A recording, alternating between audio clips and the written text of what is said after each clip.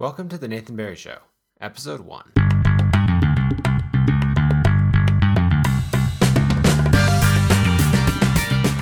To kick things off, we're going to do a solo show.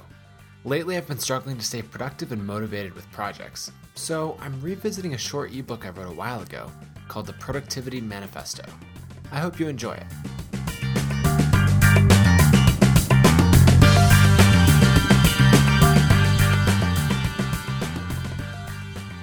How is it that some people are more effective than others?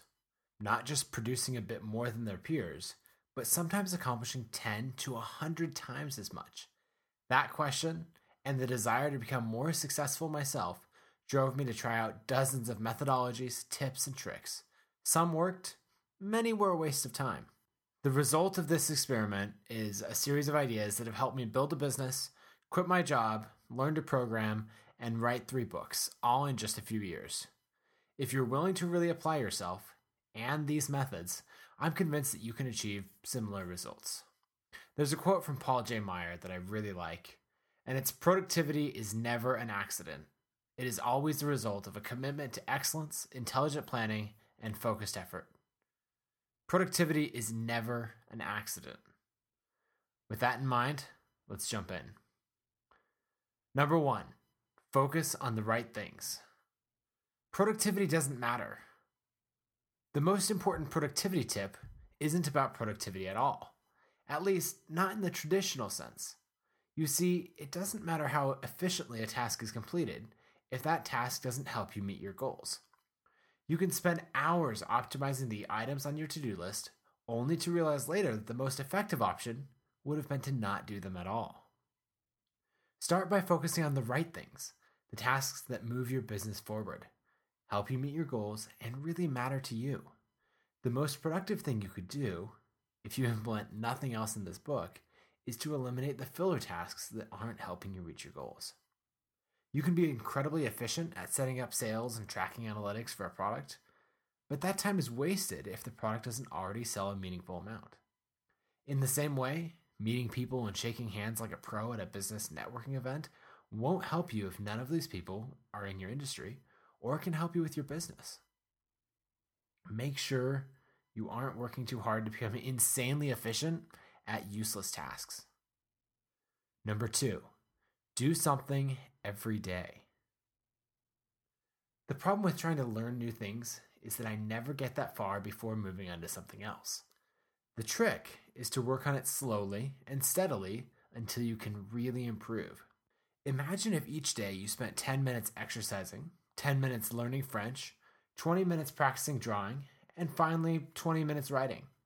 You wouldn't progress quickly, but a little bit of consistent progress each day would take you really far. Plus, implementing a modest plan is much better than always talking about your dreams and ideas, but never acting on them. In September 2002, Jonathan Hardesty decided he was going to draw and paint every day. He started as a beginner and years later as a professional artist. His journey is documented in a 70-page thread on the forum in conceptart.org. He spent a lot more than 10 or 20 minutes a day, but his story shows what you can accomplish with consistent progress. You can jump in at any point in his story, on page 2 of the thread or page 65, and you can see where he was at in that point, and it's a truly remarkable change. I've been programming almost every day for a little more than a year. In that time, I've gone from beginner to having 3 iPhone applications written, all with slow, steady progress each day. If you have a new business you want to start, a language you want to learn, or a new skill to acquire, you should start by doing a little bit each day. You'll be amazed at what you can accomplish. What will you learn by this time next year? Making a commitment. In order to transform my dream of writing a book into a reality, I started writing every day. My commitment was for 1,000 words a day, but yours can be much lower. The really 1,000 words is just 2 or 3 pages. When I was focusing on programming, I wrote an iPhone app called Commit to help you form habits. When you start Commit, the app has you fill in the blanks. I will blank every day. Then it says, what time would you like to be reminded? I filled that in with, I will write 1,000 words a day. Then Commit keeps track of how many days in a row you complete your commitment. The longer your chain gets, the more motivated you will be to not break it. My commitment to write 1,000 words every day took me a while to get started. First, I built up a chain of 5 days in a row. Then I missed a day, breaking the chain. Later, I made it to 15 before travel got in the way, again breaking the chain. I kept working and eventually built a chain to be proud of. As I write this, I've written 1,000 words a day for over 600 days in a row. Third, you should create and consume on different devices. I like to think of this as creating a distraction-free zone. In January, I found myself sitting on a plane for 4 consecutive Mondays, each time writing a blog post to be published the next day. Writing without internet showed me just how often I try to switch from creating to consuming. Every few sentences, I would open up a new tab and try to check email, Facebook, or my RSS reader, only to be forced back to writing by my lack of internet. This is a constant issue for me. Rather than spending large amounts of uninterrupted time creating, I switch to consuming content every chance I get. Here's my solution. My computer is only for creating content. That includes writing, designing, programming, recording like this, or any other creative task. Reading Hacker News, RSS, Instapaper, Facebook, Twitter, all of that belongs on an iPad or a phone. Enforcing a strict separation between these two types of computer uses will help you improve productivity. Just the act of having to switch devices should be enough to remind me to stay on task. If necessary, you can even modify your host file, which is used to tell your computer where certain sites are at on the internet, or use a tool like Rescue Time to block some websites from your computer, so that if you go to facebook.com when you're supposed to be working, it won't even let you get there. Fourth, focus for a fixed amount of time. And this is the Pomodoro method.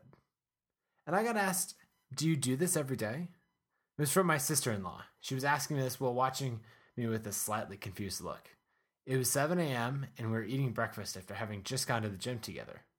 I was writing down the day's tasks on a piece of paper, with specific times while eating my eggs. 7:15 to 7:40, write book on self-publishing. 7:45 to 8:10, code new software features. And finally, 8:15 to 8:40, send out the interview requests. That's the list she was referring to. Making to-do lists is fairly common, but mine actually has specific times.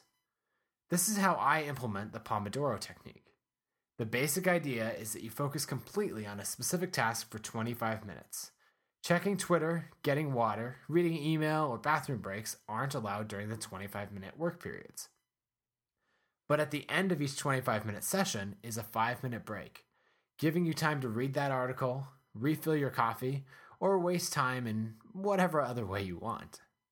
When the 5 minutes are up, you're right back to your task, a task that should already be predefined. I write out my tasks with times so that I can move from one thing to the next without having to think about what to work on. Since it's predefined, I don't have to make a decision. I just start. This is how I complete my dreaded tasks that otherwise would carry over from one day to the next on my to-do list. Like responding to emails. I do that for just 25 minutes. Whatever I get to me that time is what I do. Everything else, I leave till the next day. So after that 25 minutes, I can be done. I can walk away. If I'm writing and can't manage to write anymore, I keep trying until I finish the session. That way I make sure to push through writer's block without ever wasting too much time. Number 5, never miss publishing a blog post. I call this scheduled embarrassment. For 6 weeks in a row, I consistently published a blog post every Tuesday morning. This wasn't my first attempt at blogging consistently, but it was my most successful. Several times before, I had set goals to write on a consistent basis, but always failed after a few weeks. I always thought this time is going to be different. Here's one technique that actually did work really well. Here's why. Each week, I create a blog post. I don't add any content, and only sometimes do I add a relevant title. At this stage, new post is an acceptable title, though I try to have it be relevant to what I plan to write about. Next, I set the publish date and time for 9:15 a.m. the following Tuesday. Then I click schedule. Throughout the week, I come back to the post, fill in any details, and gradually write it. That's it. If I fail to complete the post by the deadline, it doesn't just go by silently. Instead, it's marked by a hideously incomplete post for everyone to see. This is a wonderful tool to help me practice consistency. Consistency of publishing blog posts is a little less important to me now, so I don't do this exact technique, but having deadlines and something, publish automatically is a great way to force yourself to get it out there. Number 6, spend purposefully.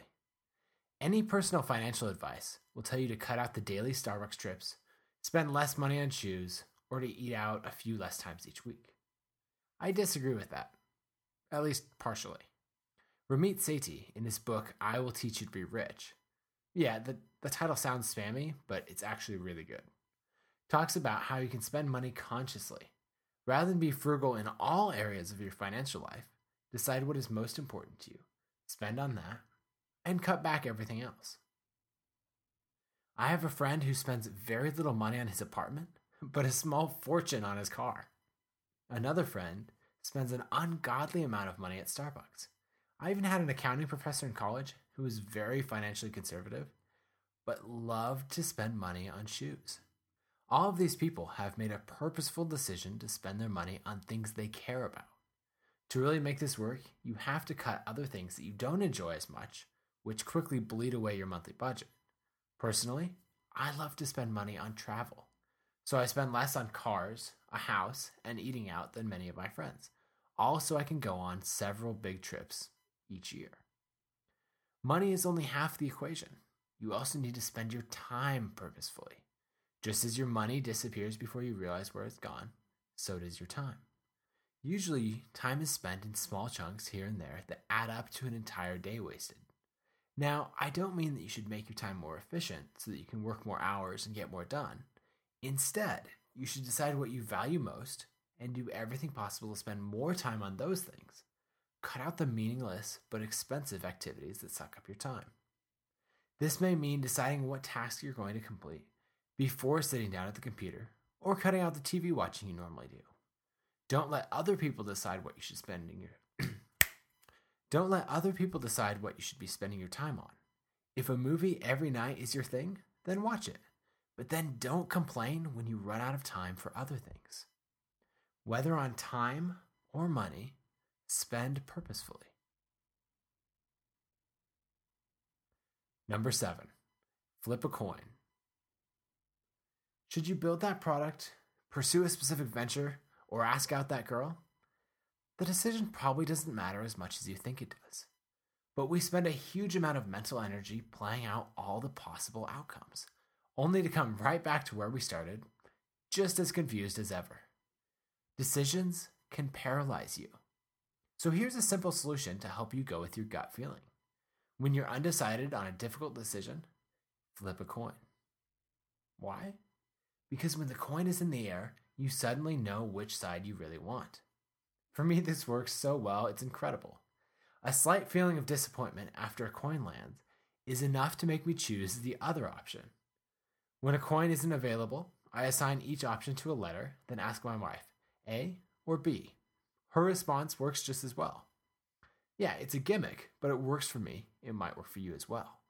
So in this case, I'm judging my reaction to a random decision and using that to make my actual decision. Number 8, stop waiting for the perfect tool. Do any of these sound familiar? I'll learn design when I'm able to buy Photoshop. I'll start eating properly when the new diet book arrives. I'll start exercising when I get an elliptical. I would practice guitar more often if I had a better instrument. Or I'll learn to program when I get a new computer. All of these are just excuses to procrastinate. We think the perfect tool is necessary to complete a task or learn a new skill, but really this is just an easy way to justify our procrastination and desire to spend money. Sure, the new guitar would make it more fun to play, but if you aren't going to spend an hour every day practicing, then the new guitar is just a waste of money. You could probably get just as good, at least initially, with a $50 guitar. Some friends did something very similar with their son who wanted to play the drums. Instead of buying him a full drum set, they bought him a single, inexpensive drum. If he practiced with that every day for 6 months, they would buy him the full set. He practiced every day, eventually got the drum set, and is now quite talented. First, find the dedication, then put in the time, and finally, buy that great equipment that you've been wanting. When you think you are dependent on the tool, most often you'll find out that's just an excuse. If you don't have the dedication in the first place, the tool won't make a difference. You will play with it for a few days, maybe even weeks, but then lose interest and move on to the next thing you need. First, prove to yourself that you have the dedication. Number 9, managing ideas. Being a creative person, I often have ideas for new businesses, software, or other great things to create. On one hand, this is a good thing because I never have a shortage of products to work on. But in practice, new ideas can be distracting from what I really should be focusing on. I have 2 software products, a design business, a full-time job, and a family. Staying focused is critical to my business success, and nothing is more toxic than new, distracting ideas. So what to do when inspiration strikes? I say confront it head on. Stop what you're doing, if possible, and spend 15 to 20 minutes writing down and planning out the idea. For me, this usually means getting a sketchpad and drawing out different screens of the interface, writing down feature lists, and planning a name. Everything that comes to mind, I put on paper. You know how when you're trying hard not to forget something, it becomes the only thing you can think about? That's why it's so important to put this idea on paper. You no longer have to concentrate on not forgetting it. Once the allotted brainstorming time is up, I close my notebook, stick it back in my desk, and forget about it. I still have the idea available if I want to revisit it, but it is no longer clouding my thoughts and focus. From there on, I can resume my previous task with a renewed focus. When I originally wrote a blog post about this same idea, it was a perfect example. I was distracted from a design project, and I had the idea for what I just told you about writing down ideas, which is ironic. But I took a short break, wrote out the post, and then was able to move on. And so after getting it out of my head, I jumped back into Photoshop and got back to work. Number 10, focus on finishing. At any given time, I can work on whatever I want. So long as I'm on track to make enough money to cover my expenses for the month, it doesn't really matter what I spend my time on. As wonderful as this sounds, it has the unfortunate side effect of many unfinished projects. These are projects that make just enough money that I can't justify shutting them down, but I also no longer have the desire to work on them. Combine this with the contract design projects that I used to do, and I would feel pulled in a dozen different directions. So many things require my time and attention that I become paralyzed and accomplish nothing. So what should I do? Well, today I decided to pick one project and focus. I put my 4 or 5 other projects and ideas on hold. They'll be there waiting for me when I have time. See, that's the thing. Starting is easy. Finishing is the hard part. That's how I ended up with so many separate projects. By allowing myself to move on from unfinished projects, I just get further into this habit. So now I'm going to focus on finishing. Finish what you start, even if that means admitting something is a failure and ending it. Just don't let the project dwindle away. Kill it or complete it. Whatever you do, finish it. To follow up this idea, I actually ended up killing off or selling a bunch of my projects. Anything that didn't relate to something I was really excited about and, helped my core audience, I got rid of, even if it made money, because I needed to focus on it, and I needed to focus on finishing and improving each product that I had. Number 11, minimize efficiency. Now, blogs all over the internet will tell you how to get the most for your time. Increase your output and maximize your efficiency. Following these ideas, the amount you can accomplish will increase substantially, and your life will probably improve. I know many tips have worked for me, and I even share some of my own. But not all efficiency is good. My wife used to work in retail at Banana Republic a couple days a week. Most of the time while she worked, I watched our 8-month-old son. From a finance perspective, this is incredibly inefficient. Through my software design company and books, I could bill out my time for more than 10 times what she makes per hour. If money were the only metric that we used to make decisions, she should have quit her job a long time ago. Instead, we look at the big picture and see the benefits beyond only finances. She gets a change of scenery with people at work she enjoys. I get to spend quality time with Oliver, often going to visit my dad or other friends. It's a great time away from all distractions of work and other obligations. My entire focus for that time is my son. Wonderful, but inefficient.